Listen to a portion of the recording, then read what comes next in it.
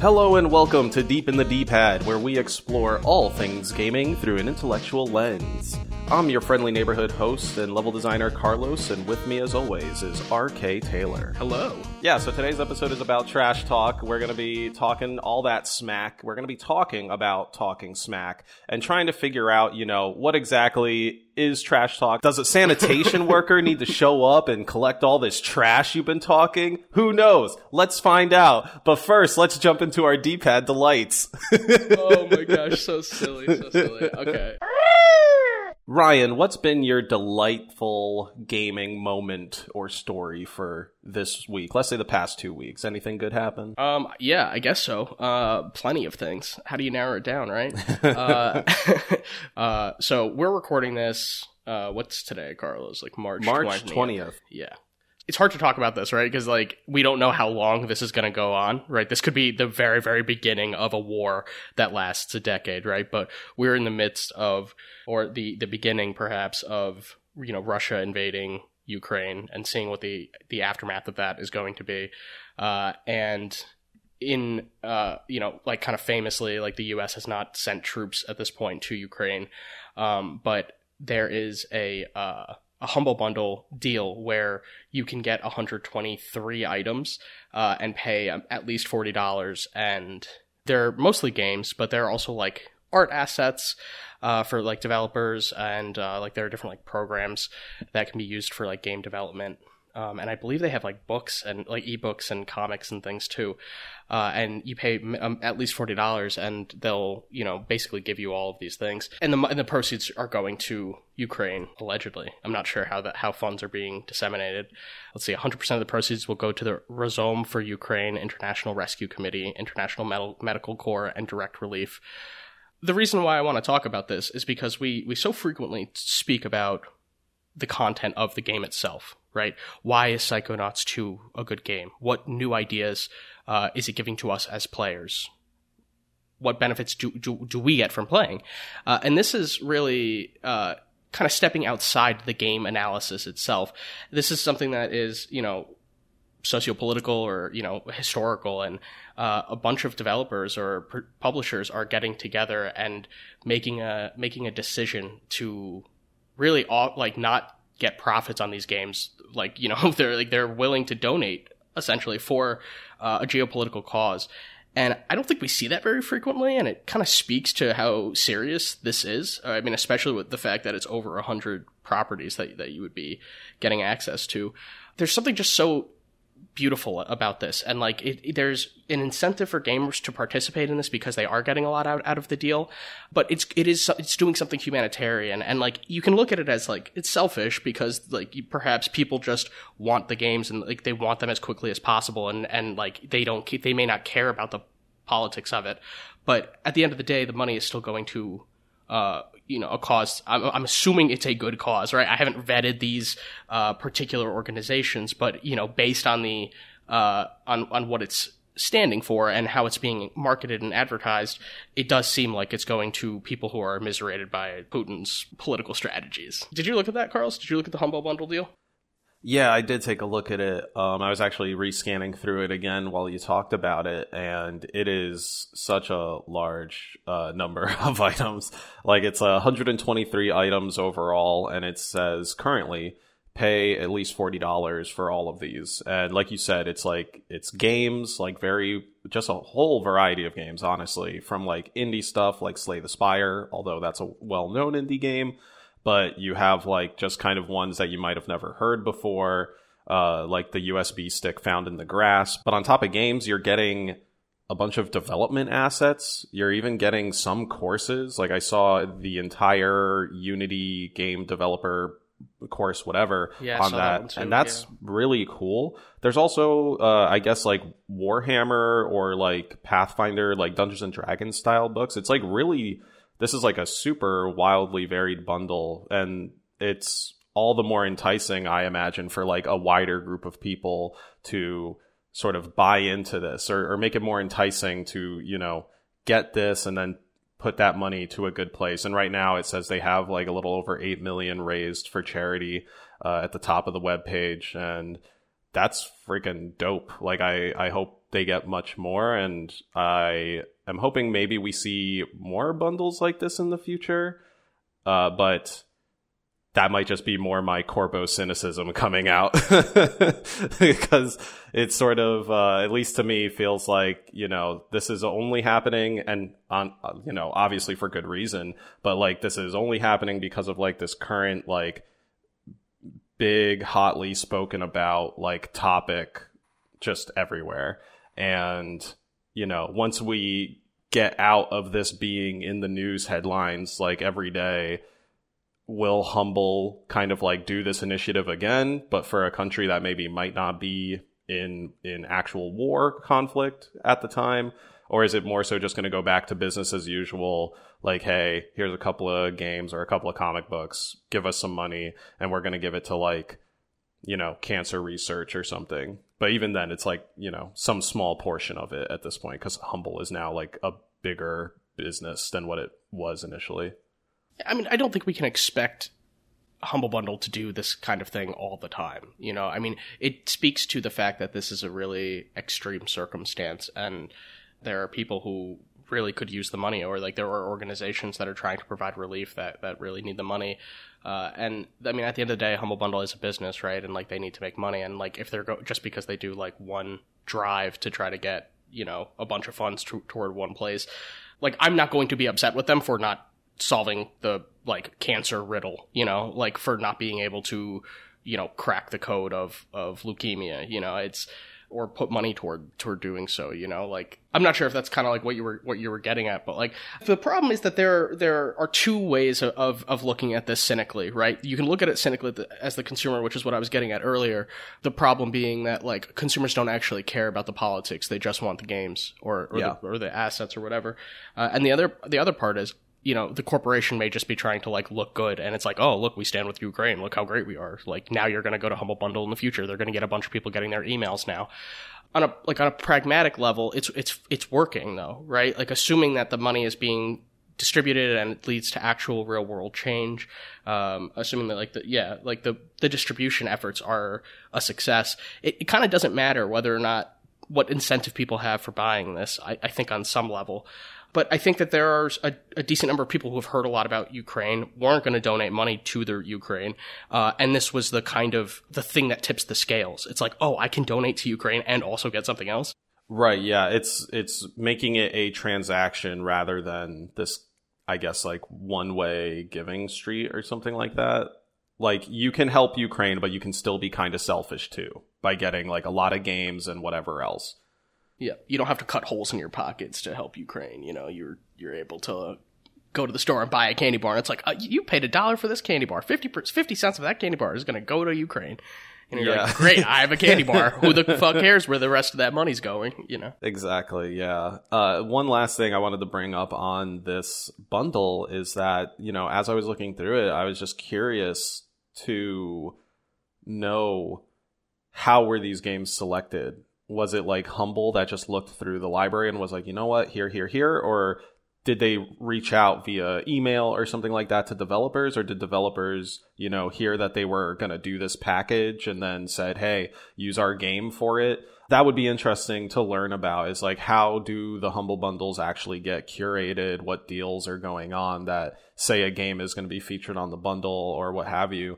And especially for this one, because it is for such a big kind of charity reason that has like global awareness to it, was it handled the same way as like, how they curate the other Humble Bundles? Or like I said, did developers reach out to them? Did they reach out to developers? Like, how did this bundle come together? That would be something that would be super interesting to watch. It's like how it's made, basically. I would love to know as well. Yeah, it would be really interesting to see. Because I mean, it took a lot of effort. It said like over 120 pieces of content. Yeah. So it's a ton. Yeah. If you didn't know about it, I think it is a good thing to know about and remind ourselves that gaming can really impact the world, right? And in both the content and also in the execution, distribution, and so and that's one of the things I love about the show, is that we can talk about it from all angles. We can talk about it from industry, we can talk about it from publishing, we can talk about it from the enjoyment of the game itself. But that is I feel like this might be like a record for like my longest D-pad delight ever. But like, so I'm getting a little anxious, and I'm gonna just back off the stage now. Carls, what do you got going on for your D-pad delight today, my man? So taking a somewhat giant leap away from Ukraine and into the lands of Japan, my D-pad delight has to do with the game Origami 2. This is a stealth game on Game Pass, and you are playing basically as a ninja with like shadow abilities, and that's where the fantastical element comes in. But anyway, the delight is more so around Ryan and I actually playing co-op together. So the first game was entirely single player. As far as I recall, there might have been some sort of limited multiplayer mode, but the sequel now kind of goes more all in on this format of like, okay, let's get you and a team of 1 or 2 other ninjas, go into a village, do an objective, get out of there.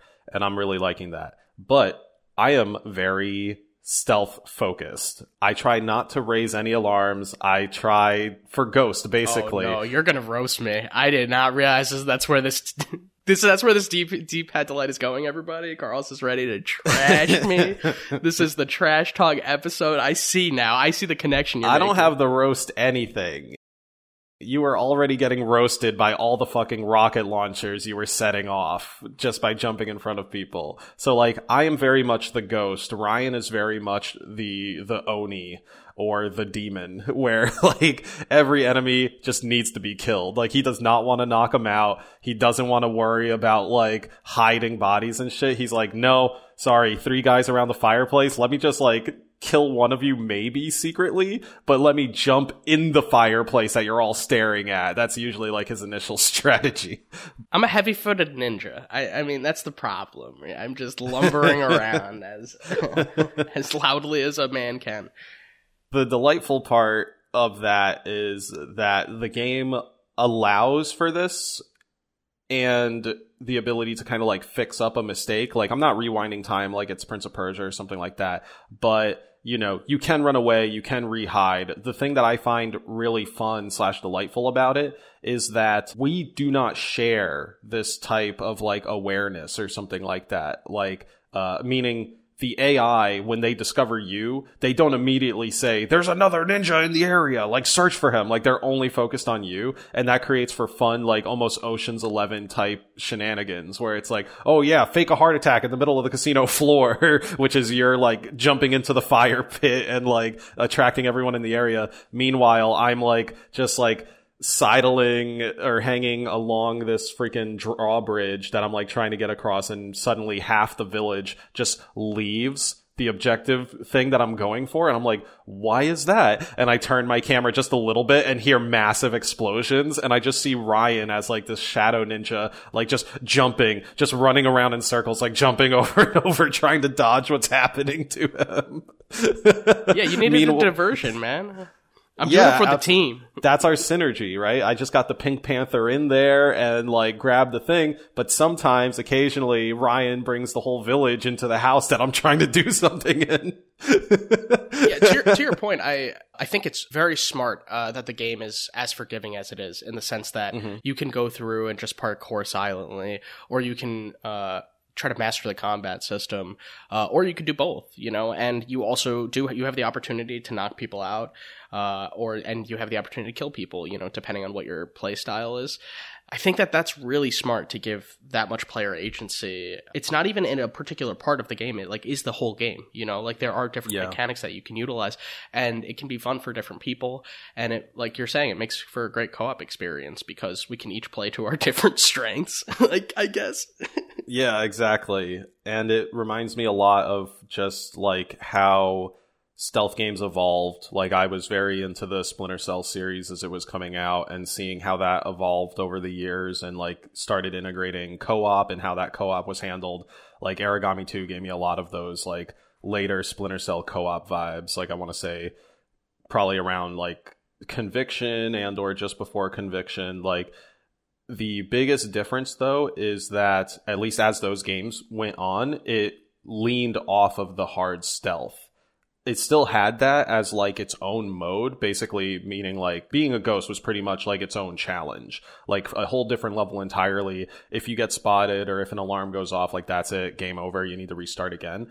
And the more mainline modes, or the more widely accessible modes, were the ones where you could get spotted, go back into hiding, maybe have a moment to kill the guy or something like that.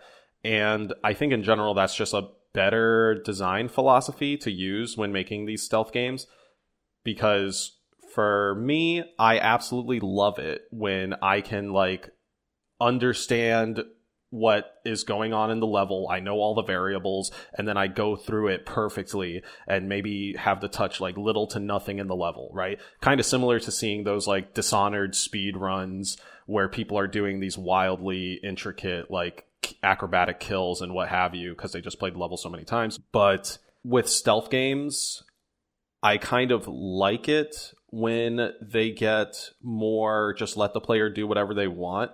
And that feels interesting to me because I'm usually somewhat saying the opposite when it comes to a lot of more modern like open world games that sort of lead with that philosophy of like just let the player do whatever they want, and that like rubs me in wrong ways at various points.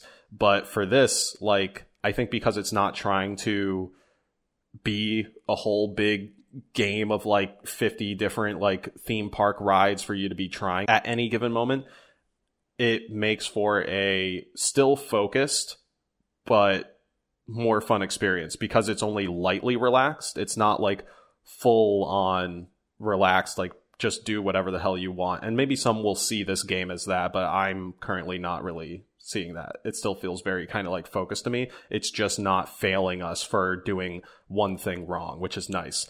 I think there is a modifier to like turn on that type of mode, and maybe at some point like I'll do that, but for now, like, it's a real fun time. I know we haven't played all that much, but like what I did play of it made me really want to play more. I don't really have much patience for stealth games in general. I really have to like kind of discipline myself if I'm going to play a stealth game and try to take it seriously. Like, you know, it's like things like Inside are like kind of like my perfect level of stealth, you know, where it's like just, you know, it's like, okay, I can see all the action that I need to directly in front of me, but I'm just running along one axis basically. Maybe we should start by mentioning that you are an Xbox ambassador. Please stop this. You are very familiar with the trash talking policy that Phil Spencer has put into place. We know you have a green Xbox Series X in your living room because you're paid off by Microsoft for being their ambassador.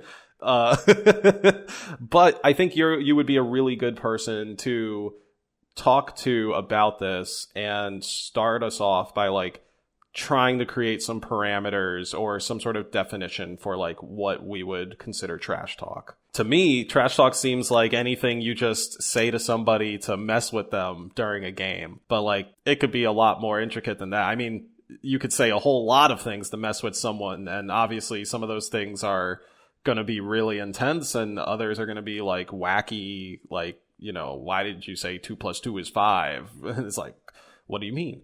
I'm trying to mess with your head. Ha ha ha. So what do you think is like a good sort of like grounding definition? Yeah.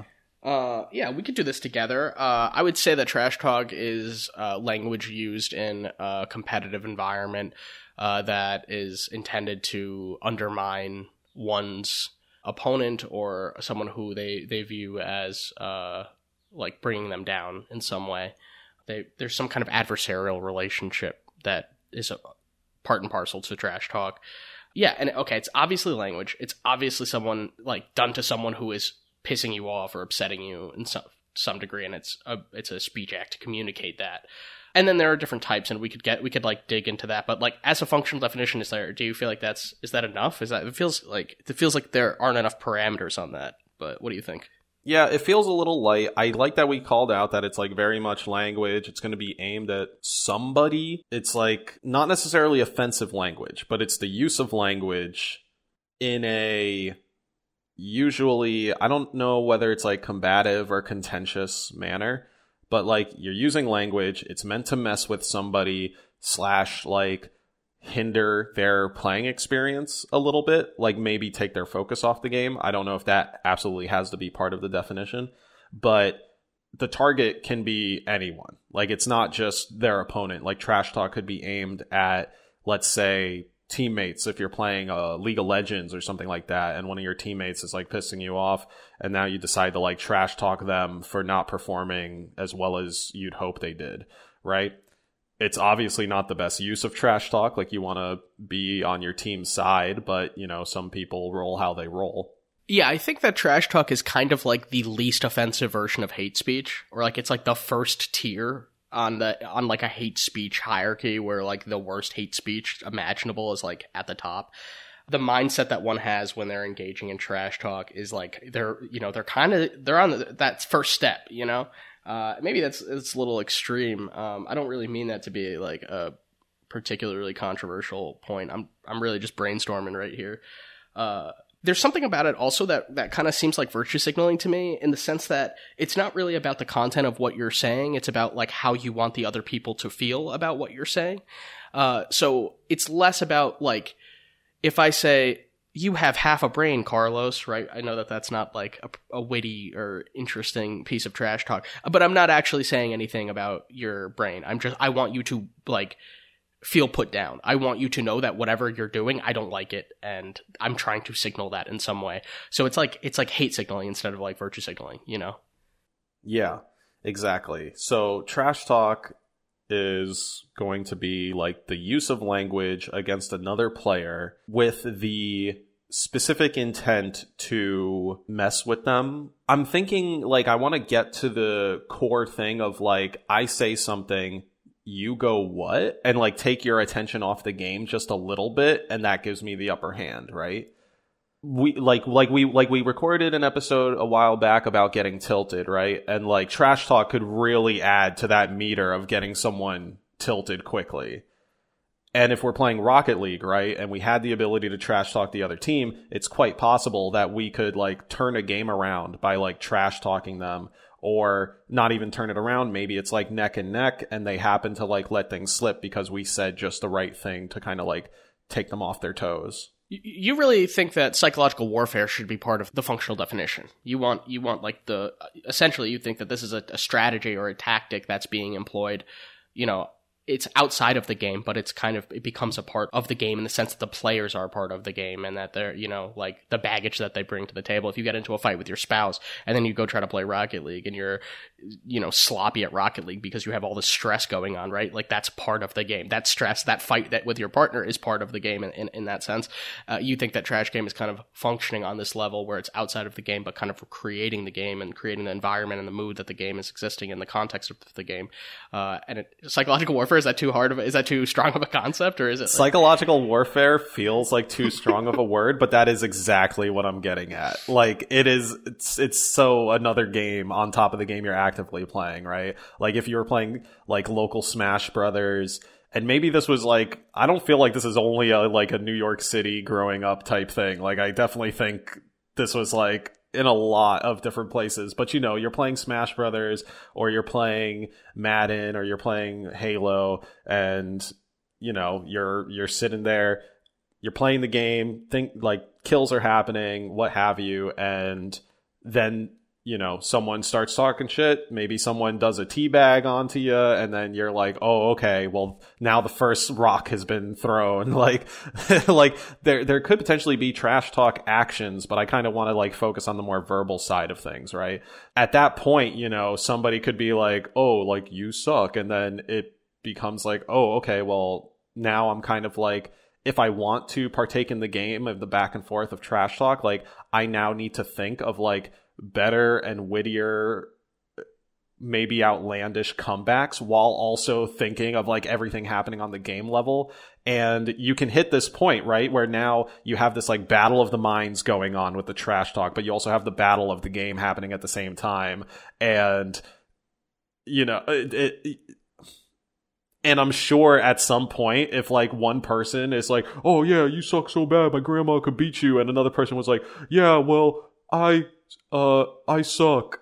You know, like it becomes this very like stupid, like, wow, okay. So like it becomes a very stupid moment. You feel like you've lost the battle, even though the game is still going on, right? But and in that moment have lost like the meta layer of game, which has been trying to break your opponent's will.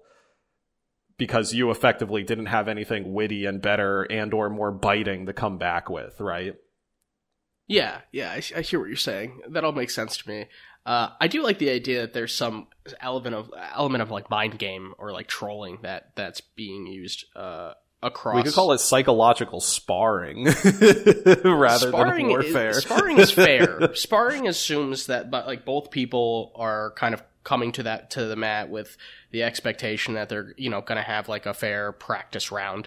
When you're playing a competitive game and you're using this language, when you're coming up with things to say to throw off your opponent, it obviously it's not an act of war, right? It's two people, not like two societies or two countries or whatever.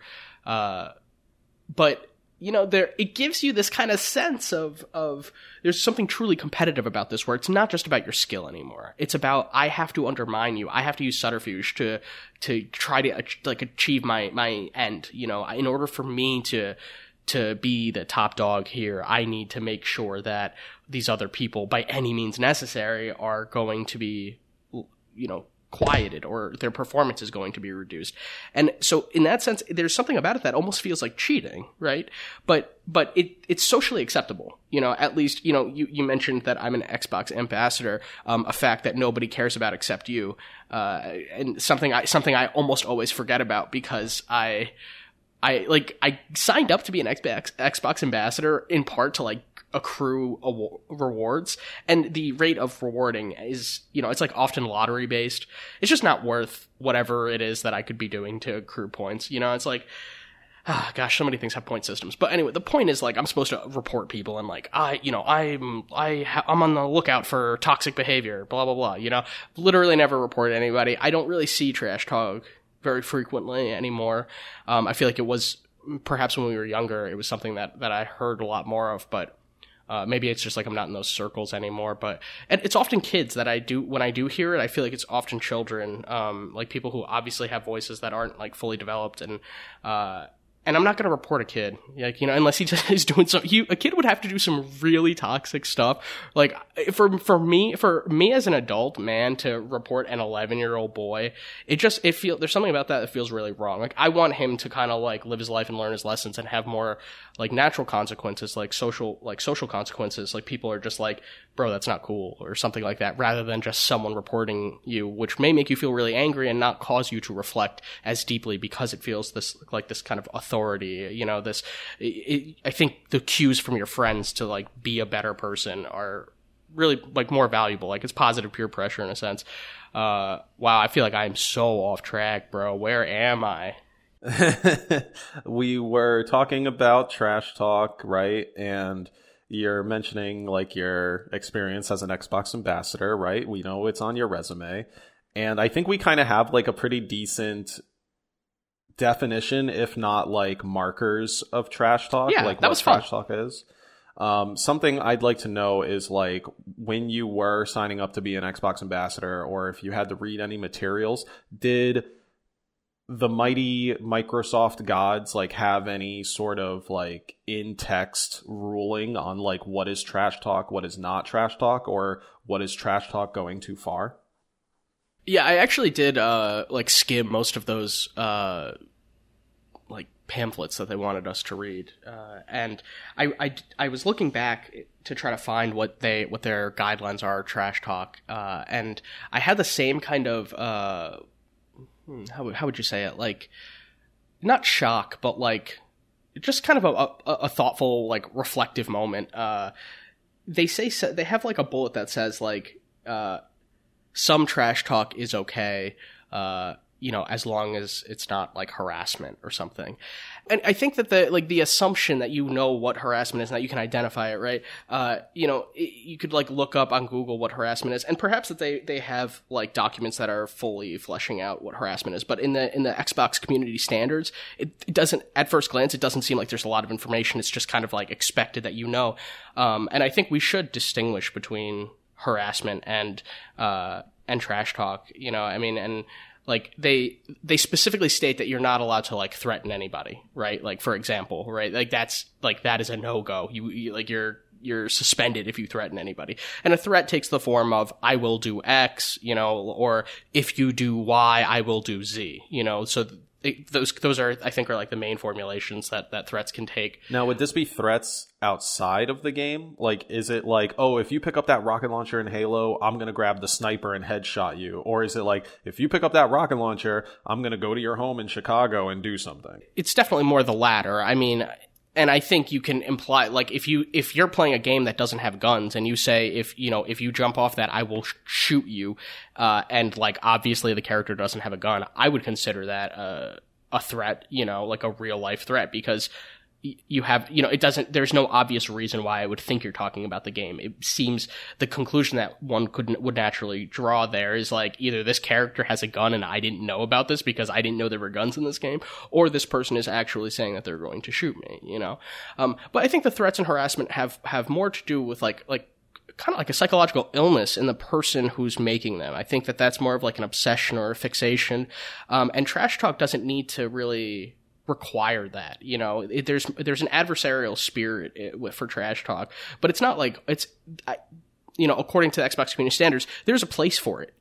Like it is not considered like categorically bad. Like there's something about it that they think fuels fun gameplay, whereas the harassment and the threatening and those kinds of things are just those are categorically bad. Those kinds of things can get you banned, and also, like, I will worry about you if I find out that you're harassing people. If there's some kind of persistent like fixation on a particular person, if you're kind of like virtually stalking them, those are the kinds of things I would consider harassment to distinguish them. Like it could be sexual comments that someone is making, or but I think for something to be a harassment, it has to be like persistent. It has to be recurring, and given the context where someone has asked them to stop, like to end the harassment, and the person continues, I think that is like just an extremely strong case for harassment. Like I think that's like basically the thing that if we didn't think it was harassment before and the person persists even after being asked to stop, that should be something that raises all of our eyebrows. That's a big concern. Because someone seems unhinged, they're not willing to listen to someone else's agency.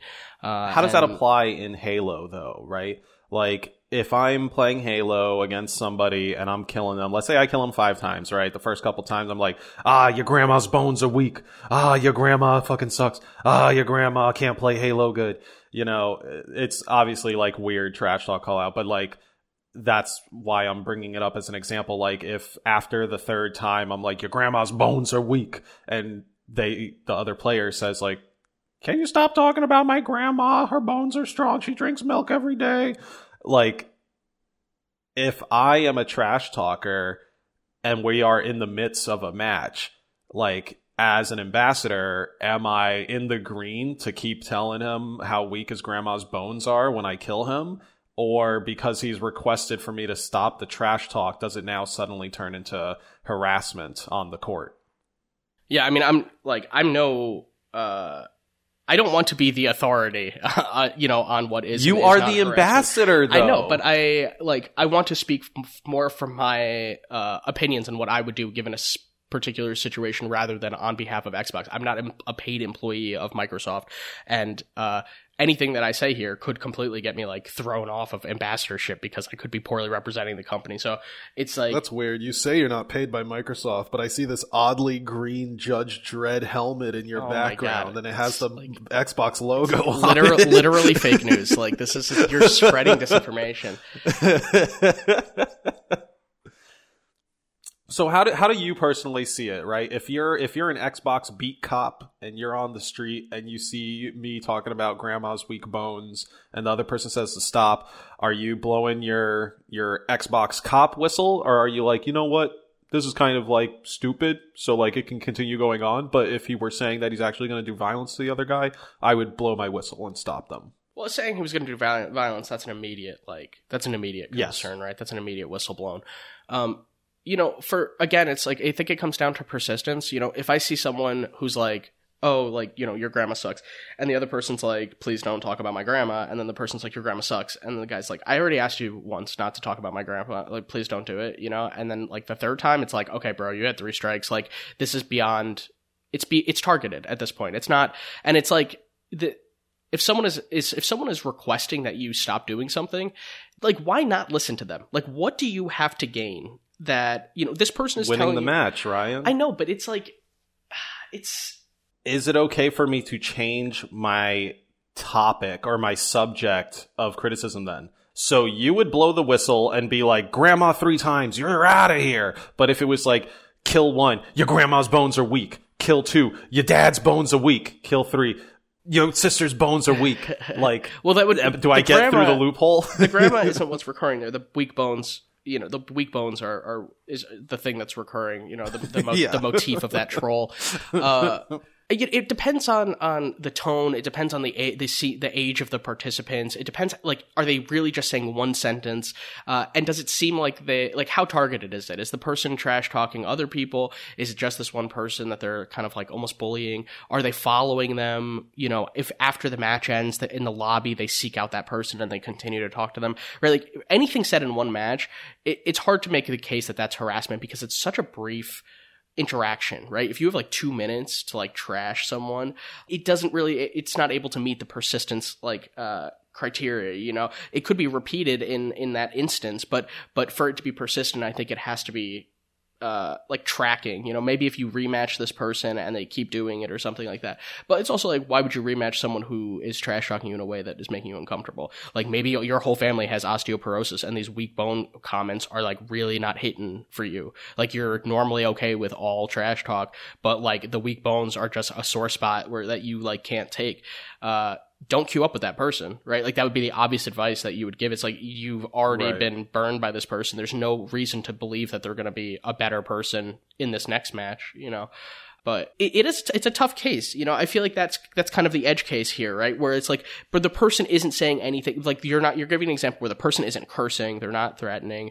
It doesn't sound like they're like screaming at the person, and it doesn't even sound like it's really relevant to the gameplay, and it doesn't. They're not talking about what they're going to do, or like, it's not like, I fucked your mother last night, which is like, that's like the prototypical every 13-year-old or younger's response on like gaming. Yeah, I don't know, man. The osteoporosis community just needs some help. We don't need these weak bone comments. We need a humble bundle for people with weak bones. Yeah. What do you think? This feels like I'm under the gun here. What are your intuitions about harassment? About what do you think about this case of the person talking about the weak bones? I think it's made me realize so much more that moderating trash talk is a very gray area and messy thing to do, and it is to some extent understandable that like so much language runs rampant in like various social gaming circles and things like that, because even with the report system, I don't know how well somebody could like get all the data they need to make a mostly just decision. Because you brought up, all these different factors of things you would have to consider, and like, did this insult repeat exactly at the insult? Was there like a target of that insult that kept going throughout? Has this happened for more than one match, which is a major factor? And so this whole conversation has just made me kind of like more so solidify in the back of my mind that Microsoft needs like an actual like building full of Xbox ambassadors, like being able to sort of like zoom in to like any game, any match, like get that data and like be able to analyze what exactly is going on. That's not what Xbox ambassadors do. They have no power. They have no more power than a regular player. I'm talking about like the moderators, like the trash talk moderators. Yeah, there are people, but we can report people. But we can report people. Everybody right? So can. like, who is going right? Yeah, that's what I'm saying. But now my big question is like, who is in the cubicle getting these reports? Like, who's the person receiving the report? Not like who's getting reported. Yeah.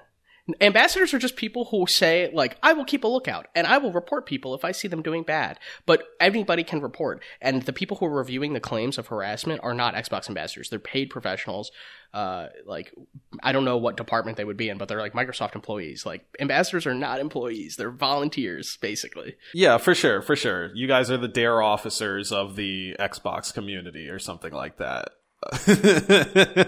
But I am very intrigued to kind of, again, going back to the how it's made, like, reference, like, I'm very intrigued to see that pipeline of like, oh, Ryan has done his good job as an ambassador and found someone making fun of the other players' weak bones and saying their weak bones make them bad at gaming, and that's very mean. So I'm going to smash that report button, and then the episode begins where like, oh shit, I just got an email that RK Taylor reported this guy. Let me look into like why and what's there. Because at least from what I remember of like, you know, what I've been playing in VR recently and what I was able to do reporting wise, muting wise back on 360, it typically just seems like this little pop-up, like occasionally you can like add like a paragraph of text to explain what the situation was, right? But that's going to be heavily tainted by whoever's writing it, because of like biases and their own like perception of the events that went down. And it seems like it would be so much better if you could actually get the whole game played, the whole chat log, any vocal things that they had done. And maybe there are more sophisticated systems out there that do this now. But just from what I know of our reporting capabilities, at least on the player-facing side, it seems like there is never enough data being given to the actual analyst that gets the report. And just figuring out like where is the line in general feels like very difficult and left almost purposely vague by whatever wording Microsoft used in their thing. So in conclusion, like after all of we've been saying, I am way more on the side of like everything has to be taken case by case, obviously, and there is seemingly no super clean way to cut this. So to that end, whoever this is the is pornography actually handling definition this shit, resurfacing. You're doing it. You're like, we'll know trash talk when we see it. We'll know harassment when we see it. That's definitely what it feels like. Like that, it's so odd because there's so many different like ways. It definitely doesn't feel like as like, wow, that's stupid as like the pornography example, because it seems like you could like make some pretty clear fucking terms for that. But we've been working at, you know, making a framework for trash talk and like seeing where that trash talk goes out of the box and into harassment. And that itself has like taken a fair chunk of time. And I can only imagine with like millions of players and let's assume tens of thousands of reports going in, that it takes that much more effort and time to like judge what's going down. And then kind of like at a higher level, you know, why am I doing this, right? Like, is it really worth it to like cut this person off for like 24 hours or potentially a month or maybe even a permanent ban? If it's on the side of the more severe stuff, like I would say yes. But if I'm there like 8 hours plus a day going through these different reports and I see somebody on like the your bones are weak like type side, or it's like, you know, your bird sucks, something like that. I don't know. If I see someone on the weaker side, I would feel like I don't really need to handle this. Like, either let them go another day or like pass it off to somebody else. Whereas like, I guess I'm saying like I would be mostly focused on like the extreme stuff and like getting those people out. You bring up a good point. You have to consider the payoffs of the people who are reporting, right?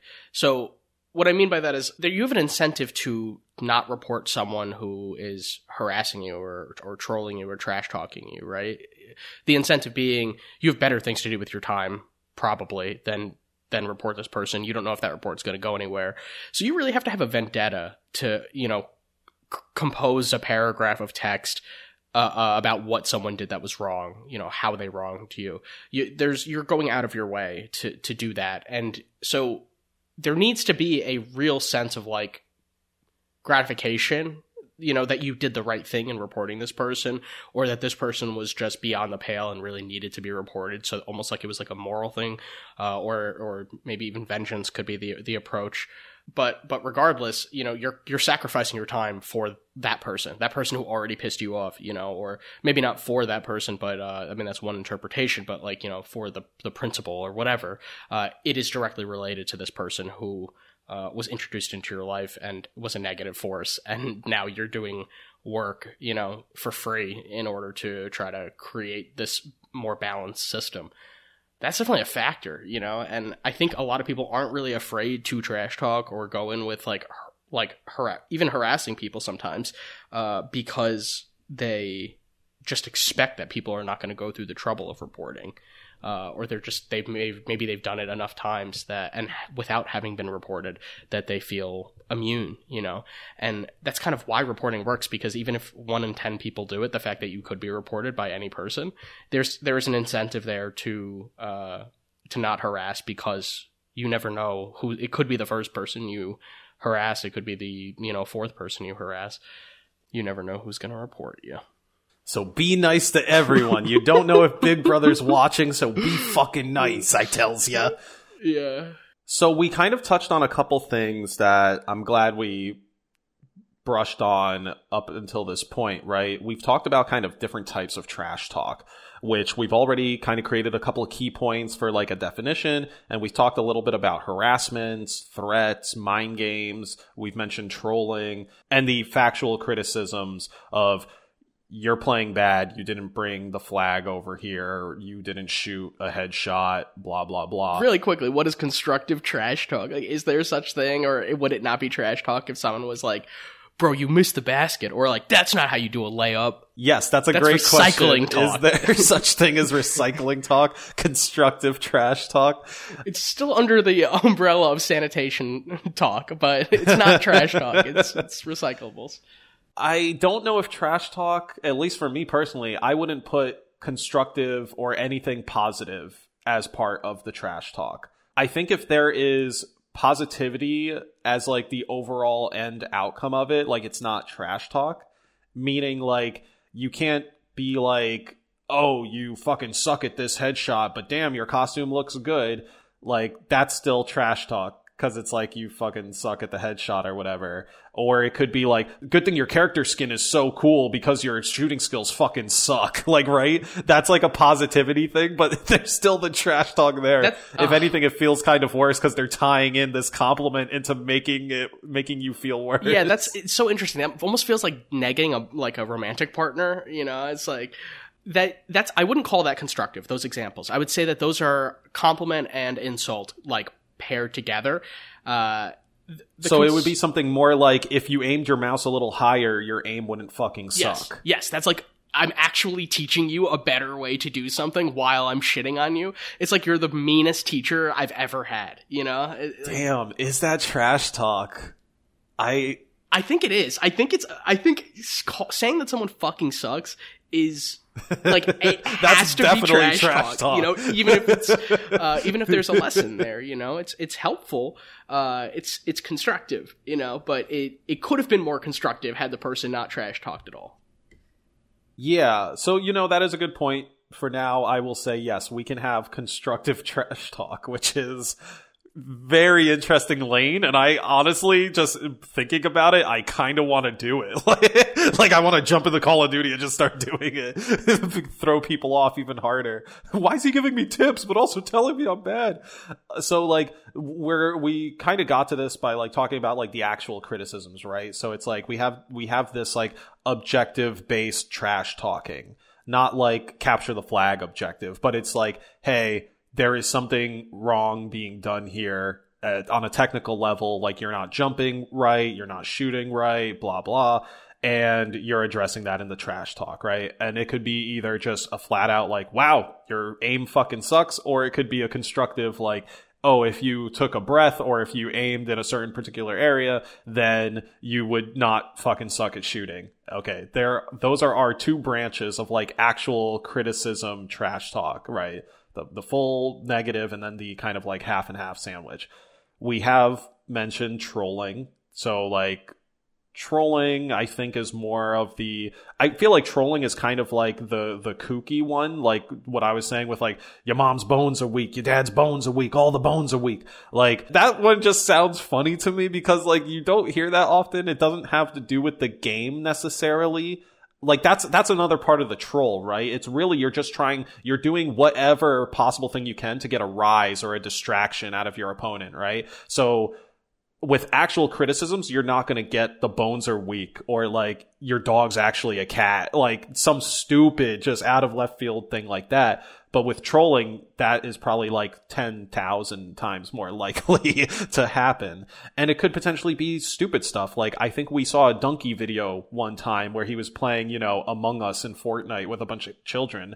And one of them was dressed up like Venom, I think, and he kept calling him Spider-Man or some shit, or he was Carnage, right? And the little kid was like, I'm not Spider-Man, I'm Carnage! And he's like, no, you're Spider-Man, you got the red suit. And the kid's like, yeah! Like, he just is screaming about it because he will not accept that this guy is calling him a different character name. And that to me seems like more on the trolling end, because it's like, it's goofy, it's obviously like not real, meaning like, yeah, we know you're Carnage, but obviously you're reacting to it in such a way that it makes it funnier for him to keep the ruse going. You can't handle the joke. The more reaction you get from the joke, the more the person is going to want to keep the joke going, and yeah. So maybe trolling is more on the jokey end.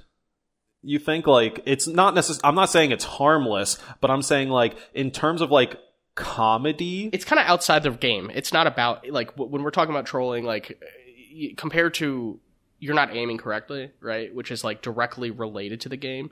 If you're talking about someone's like cosmetics or even things that aren't related to the game, like the bones situation, I mean, they're just outside the realm of the game, so they're jokes that you're telling the person to disrupt like the way that they're playing, but it's not a commentary on their play style. What do you think about like people trash talking people who are on their team? Like, let's say there's like an escape room type situation, like a collaborative kind of board game, or just like a video game, like let's say like, even Rocket League, where it's a team sport where it's like, let's say 4-on-4, and there's trash talking, like within team trash talking rather than like the between team or whatever the alternative to that would be, right? Like, you could trash talk the people against you, but you could also be simultaneously trash talking someone on your team who you think is inadequate and who's like bringing down the team. What do you think about those situations, and how do you classify them differently? What's most important about those? I believe that trash talk can be like equally applied or, universally sent in any direction, and the genres of those trash talks still fit with either your opponent or your teammates. I personally don't like trash talking my teammates. Like, I am one that goes more for the constructive criticism or the like morale boosting like leader speech to try and help like get things along. I have definitely experienced people that just straight trash talk their team, and it never helps. It never helps. Like, I don't know what you're hoping to accomplish with that, where like, we could be playing Rocket League doubles, right? This tends to like happen in ranked mode or whatever, but like you're playing some Rocket League doubles and the only other guy on your team is like hitting these balls and then quick typing into his keyboard like, oh, I set the shot up, why the fuck didn't you go for it? Wow. And like then using the quick chat to keep berating you, right? And that doesn't like pump me up. It doesn't let me know like what I'm doing wrong. And it also, most importantly, like doesn't make me feel cohesion with the other person. In a game where it is very much like, hey, I'm passing this ball to you, or I'm setting up a shot for you to like spike it into the goal.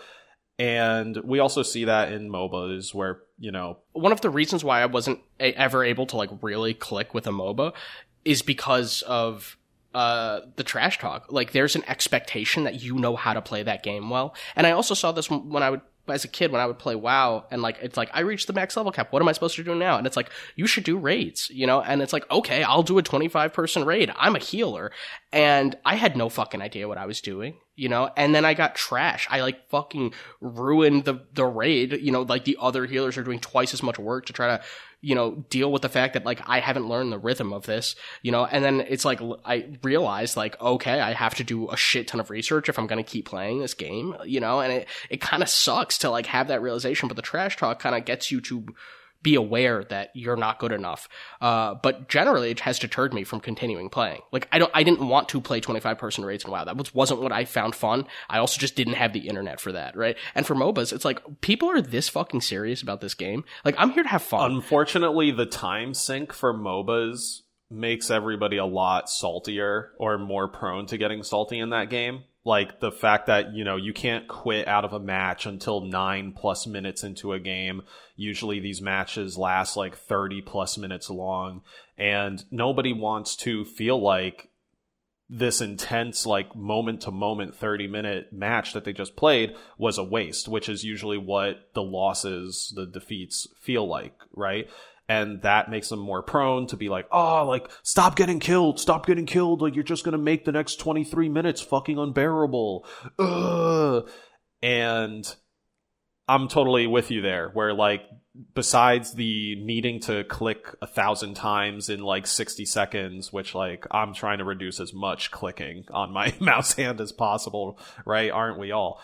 But that trash talk, like, absolutely, even the prospect of the trash talk, like, makes me not want to go into the MOBA world, right? I think the one I got into the most was probably Smite, and even then, like, I wasn't just queuing up with randos. Like, I was almost always playing with a half to full party of people I personally knew, which made the experience much better and more fun. Yeah, that's how to go into it. Yeah, for sure. Yeah, it's really unfortunate that seemingly the entire MOBA gaming community just sort of expects that anyone they randomly match with is going to have, like, 1,000 hours in the game and, like, know what they're doing.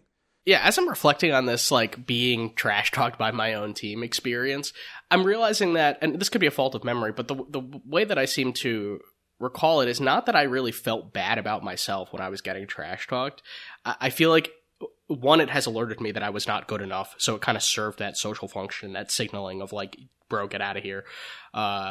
And two, I felt bad for the person who was getting so angry. Like, obviously this meant a lot to this person if they're feeling this level of emotion.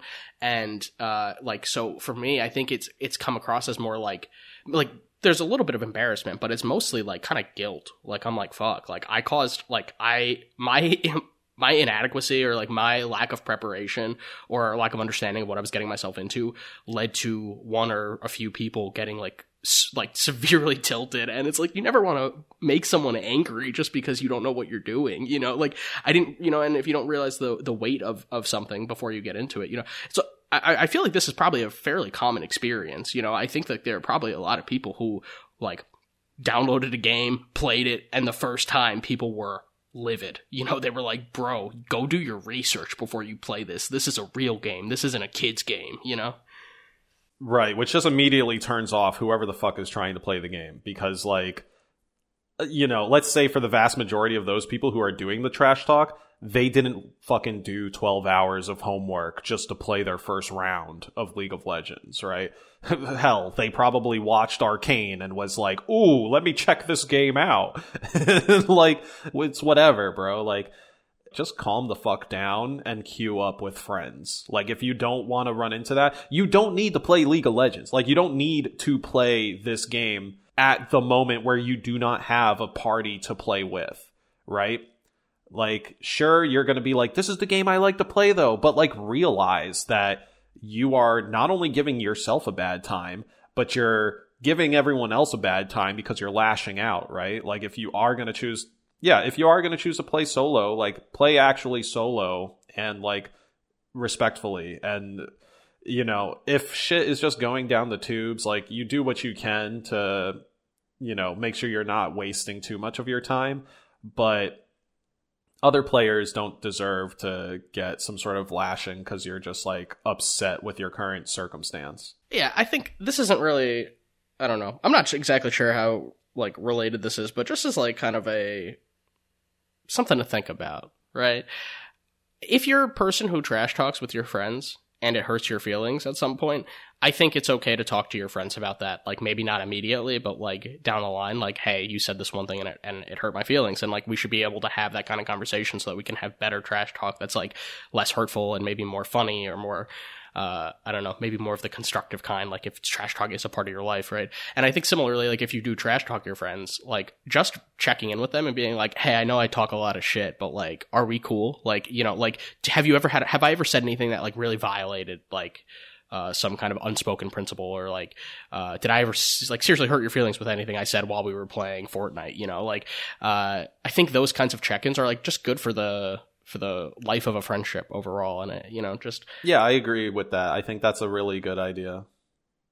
Something that I wanted to briefly bring up, since we are talking about trash talk, and we've kind of mentioned that it's become maybe less of a problem in some places and more of a problem in others as gaming has evolved, is that party chat has kind of largely taken weight off of platforms to like mitigate trash talk. I feel there was this sort of like golden era where everybody had a voice, right? When the Xbox 360 came out and it came with the microphone. So literally everyone with the console would have a microphone and would be talking on there. And during that time, all the talk capabilities, like you could have private chat with one person. I remember, like, you could almost phone call them like through the Xbox, but it was again one-on-one chatting. Otherwise, you would have to be in the pre-game lobby or post-game lobby, meaning like, okay, I'm playing Call of Duty, it's a 4v4, it's a 8v8, whatever. I am now seeing the scoreboard and I'm seeing like this 30-second countdown before we go into the match, and everybody could talk. Literally everyone's mic is on, everybody's saying shit. And this is where trash talk, this is where like I had probably like the most trash talk like heard, right? Like I talked a little bit about trash talk locally, but in these pregame lobbies, it just fucking goes off. It's like if you're at like some sort of, let's say like a cockfight, and they bring the two roosters out to like look at each other in the cages, and they're like, I don't know what sounds rooster makes, like fucking bawk bawk at each other or something like that. Like they're getting ravenous just from looking at each other. That's what the pregame and postgame lobbies were. Like when you would play like Black Ops 1 or Modern Warfare 2, Halo 3. But with anonymity, too, that's part of the problem. It's like the same problem that we have like with the internet, where with trolling, where it's like you become a persona, you know, like they're like, you're not yourself anymore. You're not engaging in speak checks that speak to your character or to like who you really are as a person. You're kind of inventing a new part of yourself, and that persona becomes integrated into the rest of you. Yeah, everybody turns into the heel.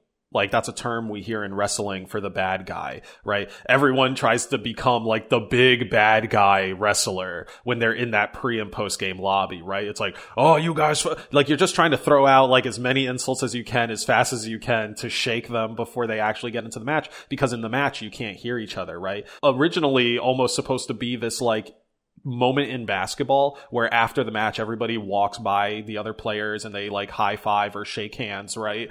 But sort of the opposite of that, because we're being introduced to the other team only for us to just go fully aggressive and degenerate towards them and them to us. And then after the game we sort of get to cash the check that the trash talk did before the game, right? So if we came into it saying, oh, we're gonna wreck you guys suck, your bones are weak, you can't find the power weapons, and then we win the match, right? We get to like lay into them for 30 seconds more, right? But if we end up losing, we have to go into that with our tail between our legs, and sure, people are still gonna trash talk till they fucking sink like the Titanic, but there is that potential like redemption part of like, oh, you were talking shit before the match, but it looks like you have like 17 kills and we got 50. Where's that energy, boy? And that has really gone away. Like, to get back to my main point, like that's really gone away with the like Xbox party chats, PlayStation party chats, the ability to have private chat active with like more than one friend. That created a huge shift in like social gaming, where now everybody is getting into these private vocal rooms with their friends or people they know close enough to do these chats with, and then going into the online games. Like, even if they're playing solo, like, it, you know, perfect vision, you're in this chat with 4 people and all 4 of you go to play Call of Duty, but it's more likely that, like, you're going to queue up solo, but you're still going to be in a party chat with other people because you don't even want to subject yourself to the possibility that there will be a trash talker or a harasser in the lobby, right? And that's just something I've sort of noticed go away and somehow kind of like resurge with virtual reality. Yeah, virtual reality feels a lot like those earlier Xbox 360 days. Like, we do still have party chat on the Oculus OS or whatever it uses. It admittedly is not that good. I don't really like it, but you have both, I guess, is the main point of that, at least in VR. Like, you have the Wild West, like, bohemian sort of like everyone can voice chat, but you also have the ability to like put yourself in a private room with people. And I think just at least in the current phase of where VR gaming is at, more people are deciding to like be part of that social gaming circle rather than like closing themselves off to party chats with their friends. And so we see a lot more trash talk, potentially unregulated trash talk in virtual reality, because there's like less of an emphasis on that party system. That's all I wanted to briefly mention. I think we've talked a whole lot on trash talk within like the game itself. Are there examples of trash talk in like real life? I'm sort of thinking maybe like road rage? Potentially road rage. I was thinking maybe something at like a sports bar where like people are having some drinks. Let's say like the Packers and the Steelers are playing, something like that. And, you know, you have some guys on right side of the bar saying like the Steelers suck. And there's some people on the left side of the bar that's like, we love the Steelers. I hate them Packers. The Packers got weak bones. And I come in and I'm like, y'all both wear yellow though. It's like all good. Like we don't need to do this. What unites us? Yeah. We all like football here. Do you think we have like a tighter leash when it comes to trash talk outside of the games? Let's kind of remove the anonymity component, because that's a very obvious, like, yes, people see where the trash talk is coming from. But like, we've sort of defined like types of trash talk and like sort of what our parameters for trash talk is. Do you think people like mostly follow those when doing trash talk in real life? Do you think people are likely to trash talk in real life given their target is probably like within their proximity, or people that care about that target are within their proximity, like the bar? Yeah, there's so many incentives to not trash talk in real life, right? Like if you're trying to get a promotion, you're not going to like trash talk your coworkers who might be wanting the same promotion, right? Like that's just not a way of conducting yourself. It's not a business-like way of conducting yourself or whatever. You're also not necessarily trash talking like a rival business, right? I guess. Like there is still like competition, right? Like within that group, but trash talking the person like before or after the interview isn't really gonna. It doesn't seem like it's gonna change their performance in a way that will outweigh the cost to your reputation. Right, I guess is one way of thinking about it. You're going to seem like a dick, and this is someone that you may manage or someone who may manage you, and because you've made yourself look like someone who is incapable of dealing with like friendly competition in a harmonious way, you're kind of putting yourself out there. But with take something like if a server comes to me while I'm like at a restaurant, right? I have no incentive. Like we're going to have a transaction where I order food, the food is brought to me, I pay a tip, in response. There's no reason, like it's a completely collaborative experience, right? Like I'm going to pay you for the service.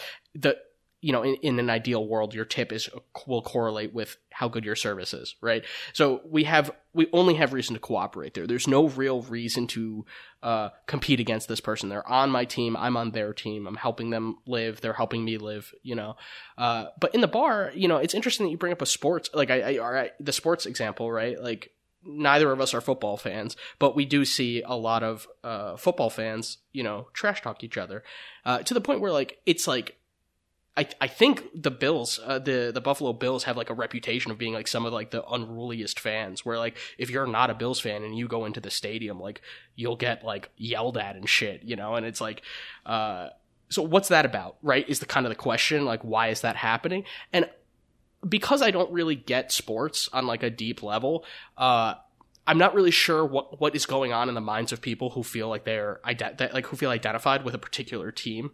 But I think on some level, you're advocating for something that you love and that you believe in, but that you fundamentally know is arbitrary and like not the most. The world isn't going to change because the Steelers win or lose the Super Bowl, right? It's entertainment, so you can put a lot of like stock into this, like trash talking as like filler language, as like, you know, it's kind of BS. You're not trying to convey a point, or, you know, it's again that signaling kind of device. I think when people are trash talking on behalf of a sports team, there's kind of this knowledge that like the sports themselves don't matter. They're just for fun. So the trash talk itself is also not something that matters. Compare that with something like religion, where people feel like find their religion to be like the most important thing. It's like the core of their value set. People aren't going to trash talk about their religion because it's too important to trash talk. And like, in fact, people will wage war, which is like much more serious and lethal than just like BS talk, you know? I mean, we call it blasphemy in the church if you say something wrong. We don't call it trash talk, you know, and it could be that you're trash talking or trolling, but like the church has a whole way of perceiving that, you know, and it's not just the Christian church, you know, this is across, you know, different religious affiliations. But so is this to say that like ultimately trash talk is kind of something meant to stay or occur only within a like play environment, or just trivial topics? Yeah. I think like the more serious a topic is, the less likely people are to trash talk about it. Like you wouldn't refer to those speech acts as trash talk anymore because they're too severe. There's something playful about trash talk, right? Like even though it's mean-spirited often or competitive, like it's not like, you know. Well, if it's playful though, Ryan, like you brought up road rage, would we consider people talking shit? And I say that with specific purpose. When people are talking shit to other cars as they do something that they dislike on the road, does this form of road rage, does that count as trash talk, or is that more something else? Yeah, it's definitely not trash talk. There's like the other party doesn't hear it. Yeah. It was the closest thing that I could think of when you started talking about like real life examples of trash talk, but it isn't accurate. You know, when we think about someone like flipping the bird to someone else, if that was the end of the interaction, that could be considered like trash talk or like nonverbal talk, you know. But when it gets escalated and when it impacts people's driving, it is impacting their performance, like we were talking about trash talking in video games. But the fact that there's like something lethal that could come out of that, and like, you know, people really escalate, and you do have the kind of anonymity too, right? Like you're not actually anonymous. It's not like you have a mask on your face, but you're in a sealed box. You know, you're driving like thousands of pounds of steel, and you can. You know, it's a weapon. You're driving a weapon that, you know, could like be used to run this person off the road, you know, if it got, you know, serious enough. But again, there should be nothing adversarial about other people who are driving, even someone who, you know, cuts in front of you, right? Like that is a sunk cost. We can ignore the fact that person just cut in front of you, unless you think that they're going to have a habit of doing that all the time. If they're doing it for fun, and you're kind of like, if you're the bird and they're a cat and they're just like beating you and like watching you, you know, fly in and out of the lane because they keep cutting you off. Obviously that's a person who's dangerous, right? And that should be handled. But if it happened one time, you have no reason to be angry at that person anymore, right? Like you should be letting that moment go almost immediately. You feel that anger rise in you when you're cut off, and the most responsible thing you can do is not drive angrily and not allow that to affect you. But if you flip off that person, what you're kind of saying is, this was an adversarial relationship. We both wanted the front spot. You cut in front of me, and now I'm briefly pissed at you. You flip that person off and you let it go, and that person lets it go. Maybe they don't even observe. I kind of view that as trash talk. You know, like that one act. But if it goes further than that, and they're going, if there's back and forth, it it seems to me to be almost like too dangerous and too serious of a situation for us to be like, ah ha ha ha, what trash, like just like Halo and teabagging someone, you know? It's like, no. This could be a 4-car pileup, you know? Like you could have a bunch of, like this could be a devastating event. Like I find road rage incredibly dangerous. I don't engage in road rage. I'm like pretty afraid to be in a car with people. I have been in the car with people who got so angry that I was concerned for like the safety of everybody. You know, it's like you really should not be operating a vehicle angry, similar to how you should not be operating it drunk. You know, you're under the influence of anger, right? And anger is a really powerful emotion, and it could cause you to, you know, swerve or drift or not pay attention to things that you would ordinarily pay attention to. And driving is serious, you know? And that's part of the reasons, going back to earlier in the episode, why someone would trash talk in a game, is to get somebody so angry that their abilities are impaired, right? That's what we call getting tilted, but we don't necessarily say getting tilted when you're driving a car. Also, it was just kind of funny to hear you go into the explanation of like trash talking during a race, because I very much remember like the first 3 Fast and Furious movies having exactly that. Like literally 2 people are like like Paul Walker and like another guy are like driving down this straightaway or whatever, and they're racing back and forth to who could get to the red light, and they're overtaking each other. There's like middle finger action, a little bit of like, haha, I guess you don't got the right timing on the NOS, like type yeah, but that's thing. a competitive event. Like it makes sense to trash talk. I'm not condoning drag racing. Like I haven't seen these movies, and I don't know how safe or like what the parameters. Oh, it's always illegal. Almost always illegal. So safety hazards aside, let's make it a more official event, and let's say the streets were blocked off and everything like that. Yeah, trash talking does make more sense there, even though there is still a risk of getting hurt and like it being dangerous. You know, there's more of a sporting event environment in that case. Yes, so it seems like when we are talking about trash talk, you know, it's mostly going to be in some sort of game type environment. And when I say game, I broaden that to both sports and video games, because both are definitely games.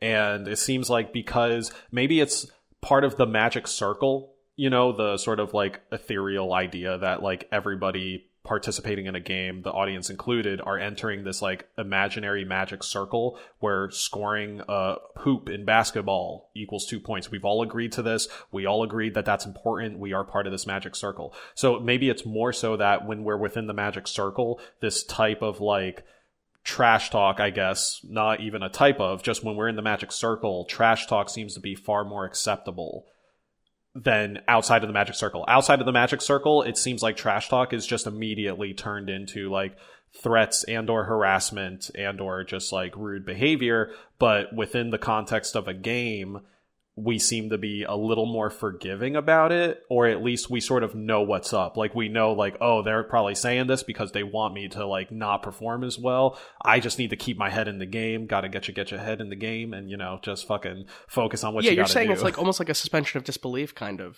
You know, like. Yeah, I think so. Yeah, there's some sort of suspension of threat belief, I guess. Like, you know, like if somebody's like, oh, like, I'm gonna kill you if you pick up the rocket launcher. Like, or like, oh, like, fuck the Green Bay Packers. Damn it, they scored another point. I wish the whole fucking earth would swallow them up. Like, obviously, you're just saying like dumb, wild shit because like there's a game going on. But yeah, nobody thinks you actually want some Dark Knight Rises shit to happen where the whole football field collapses and the Green Bay Packers get swallowed up by Earth. Like, you just want them to lose, or you want them to not be there so your team could win. Now, moving on to our third segment. This is the D-Pad Hot Take. This is the second time we're doing it. The Hot Take is a segment where one of us will come to the show with some sort of opinion about video games that we might think is controversial. And we will explain that in optimally one sentence. And from there, we can have a conversation about it. The person giving the hot take can kind of explain the evidence behind their hot take.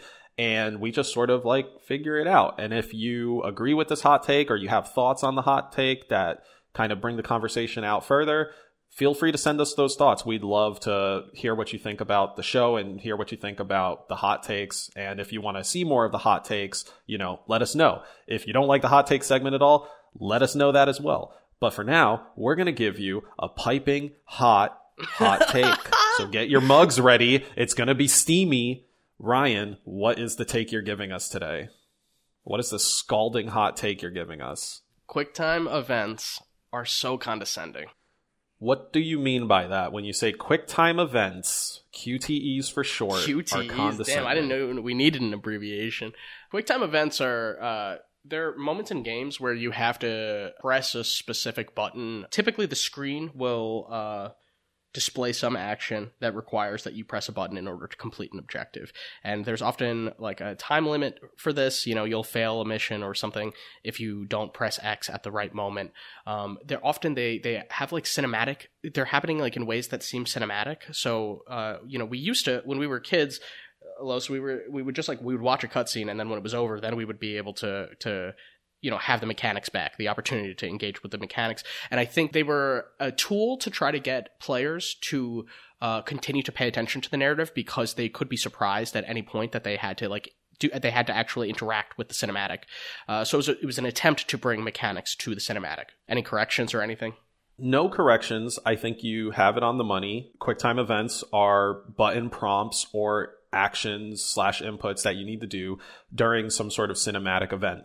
For example, Spider-Man swinging through a burning building. Now, all of a sudden, the X button on your Xbox controller, like that prompt pops up on the screen, right? And the whole place slows down. That's why it's called like a QuickTime event. It's not always associated with slow-mo, but it's like, oh, this is something that you need to press quickly in order to keep things going and be successful, right? So in some cases, the game slows down. In other cases, it's all going real time and you're just like meant to press the button as it appears.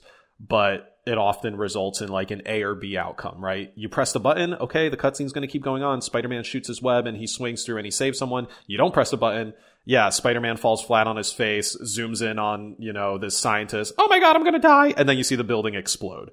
That's like one of the more memed like QuickTime events. And like they are so prevalent that they have become memed, and, you know, plenty of video essayists have like done commentary videos on that mechanic in particular. Why do you feel like they are condescending, though? You've explained that they're trying to bring players more engagement with narrative moments, or cinematic moments, I should say, because narrative moments can exist all over the place. It's not just cinematics. Yeah, so they're condescending in the sense that there's no real challenge associated with them, right? They're just kind of forcing your attention to be occupied and that your hands to be glued to the controller. When I'm watching a cutscene, I want to put a controller down. I want to like stretch out, you know, I want to like rotate my wrists. I want to like curl my fingers. Maybe I want to plug my phone in, like, you know, charge my phone like a little bit. I don't want to have to be glued to the controller, even when you're kind of playing a movie for me. And it doesn't seem like, I don't think nobody's favorite part of a game is the QuickTime event. Like nobody's like, I played Spider-Man because the QuickTime events are amazing. You know, it's a bonus that they're throwing in there to try to make the game fun, but it's kind of a waste. And it's a mechanic that has been replicated across a lot of games at this point, and it's not innovative. It's not really interesting. It's nobody's having a lot of fun with it. Perhaps there are people who like QuickTime events. I mean, I'm not saying that everybody will dislike QuickTime events, but I don't think that they're really respecting player agency, despite the fact that they are trying to keep you engaged. There's something about it that feels like you're not appreciating my time. You're not allowing me to engage with the story on the level that I would like to. If I want to walk around or stretch my back while a cutscene is on, I should have the ability to do that. I shouldn't have to, be engaged at every single moment. It would be nice to be able to disable QuickTime events specifically for cinematics. Oh my gosh, I love that idea. I know that there are some accessibility options to disable QuickTime events in general, as well as like button tap events, maybe even button hold events. Like you can sort of disable them or have them autocomplete. That's usually the case, is like, oh, the QuickTime event will autocomplete because, some players will have weak bones and they can't hit the buttons fast enough. But no. Like for real, you're terrible. There will be there will be things that we can do to kind of like make that pressure easier on players who don't want to like do the QuickTime events or continuously tap the buttons, right?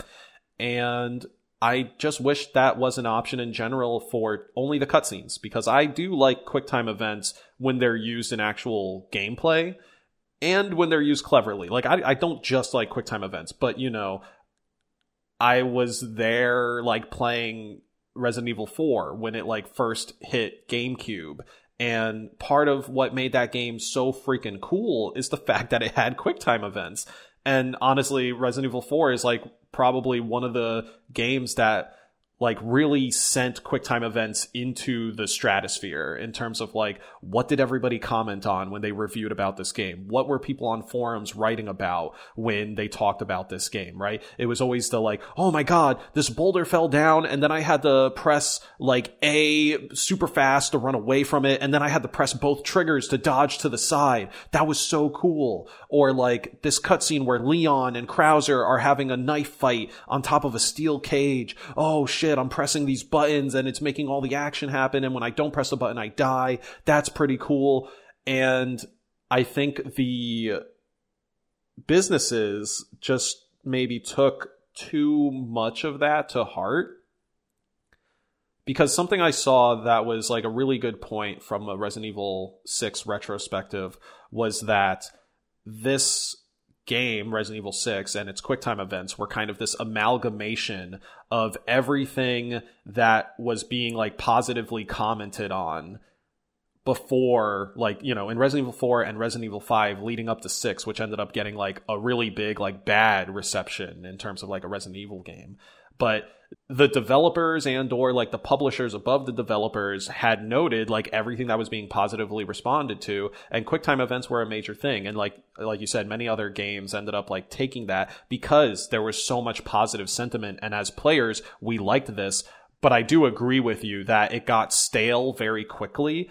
And I think it is, especially nowadays, way more of a checkbox thing rather than a let's think of how to do this better type thing, right? It's always just, hey, let's press a button here. Every now and then you get a game that does it slightly different. Like I want to say the Shadow of Mordor, Shadow of War series, Middle Earth. Like they changed it up so that now you had to use your thumbstick to drag the input button into the slot where you're supposed to press it, and then you can press the button, right? So it's kind of like now making the mini game, the QuickTime event, 2 steps rather than just press this button in the amount of time. It's like navigate to this location and then press the button. In any case, it's always the cinematic action is trying to be translated into some controller action, which is like, it feels forced sometimes. I really like what you're saying about like multi-steps having, you know, there's something minigame like about it. Like I've, in the past, I think on the show, I talked about how like it'd be cool if like Mario Party, like when you were rolling the die, like that itself was like a minigame, or like just like something small that like was incorporated, right? And I do like, there are QuickTime events where it's press one button. There are QuickTime events where it's press the button like as many times as you can, or like 10 times, you know? And then there are ones where it's like drag and put it in this hole and then you press R2 and then aha, you know, it's like you unlocked it, right? What's challenging there is the time constraint. But to your point, like when these are in cutscenes, right? Gosh, this is gonna be a hard point for me to articulate, okay? But I find it to be immersion breaking, I think, is like one of the greatest faults of them, okay? When I'm playing as, let's go back to Spider-Man. You used that example earlier. When I'm playing Spider-Man and I'm swinging through the city, I don't see anything on the screen that tells me what right trigger does, or like that is like the swinging button, right? But when you're in the middle of a cutscene and then it's like, press R1 right now, you're reminding me that this is a video game. Like I'm being like hit with that idea of like, aha, this isn't really Spider-Man, even though this is a middle of a cutscene and you're supposed to be processing the story will not go on until you press this exact button, right? It's like, it's a bad time to remind me that I'm playing a video game. Obviously, I don't ever forget that I'm playing, like I could pause at any point and be like, yes, I'm playing a video game, I'm at this point in the story, right? But when you're delivering story, it's not the time to remind me of a button input, I think. I agree, and I have kind of like a radical idea to maybe address it. Something that I liked in Sekiro Shadows Die Twice is they had this counter system where it would display this like a specific color of kanji next to your character when an enemy character was going to do some sort of like big brutal attack. And let's just say that these big brutal attacks have some directionality, right? That give you a direct counter to it. So like one, let's say red kanji meant it was a thrust and therefore you would have to do a down counter. Yellow kanji would be like attack from above your head. So you had to do some sort of above counter. And then green kanji is like an attack from the left or right. So you do a counter that way, right? Now, if Spidey sense again, really just focusing on the Spider-Man example, if Spidey Sense had these different colors to it and you could tie those into the buttons on the controller, you potentially have a much more natural way to notify people what button they need to press. But at the same time, you are kind of like abstracting that information. So rather than putting up a like blue X button on the screen, it's now, oh, Spider-Man's like wavy spider sense lines are blue. As a player, if I can recognize and remember that like the blue button is the X button, I then can sort of know like, oh shit, like I pressed that button at the right time and I managed to dodge. But also at the same time, like you're watching a cutscene, so you don't necessarily know you're supposed to do the action unless you have some sort of sly notifier, right? Like, not even sly, but like I think in my example I just gave, I would have some sort of sly notifier where it's like, if you see the controller button in the top right corner of the screen or some little thing that's not like super intrusive, it's letting you know that it basically turns into like Dragon's Lair, where like, oh shit, now I know I am going to be interacting during this scene, but it's up to me to figure it out. Like I have to choose whether that is a button press or a controller move or what have you.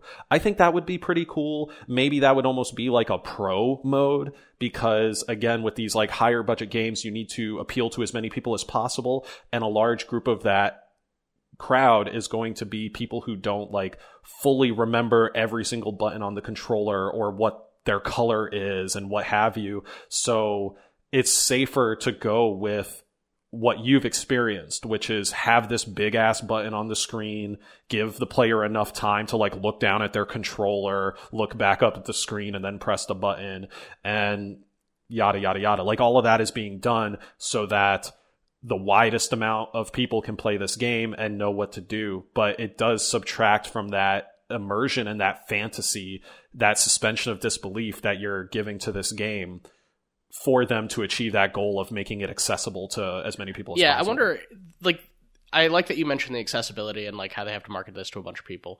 And I wonder if things that are like generally like media, right, I wonder if the ones that are marketed to as many people as possible also tend to be the ones that people who are passionate about that media will find condescending, you know? And I guess like next time we're going to be talking about like AAA tropes and things like that. And hopefully that's the plan currently. So sorry, dear listener, if you are disappointed that you don't find that, but I think we can really get into a lot of that stuff next time and talk about. I hope we can bring in the condescension, because I think it might be a good thread. Yeah, I agree. There's definitely a lot of things now that are just so explained to players, and maybe not explained, but just like heavy-handedly telegraphed, which I personally tend to lean on the side of more heavy-handed telegraphing, just from what my experience has taught me. Because as much as I advocate for the players like having to figure stuff out and things like that, it makes your game way less accessible. Like, you want people to like figure it out and feel good, but there are so many people that just want to play and like not have to go through those harder parts, I guess.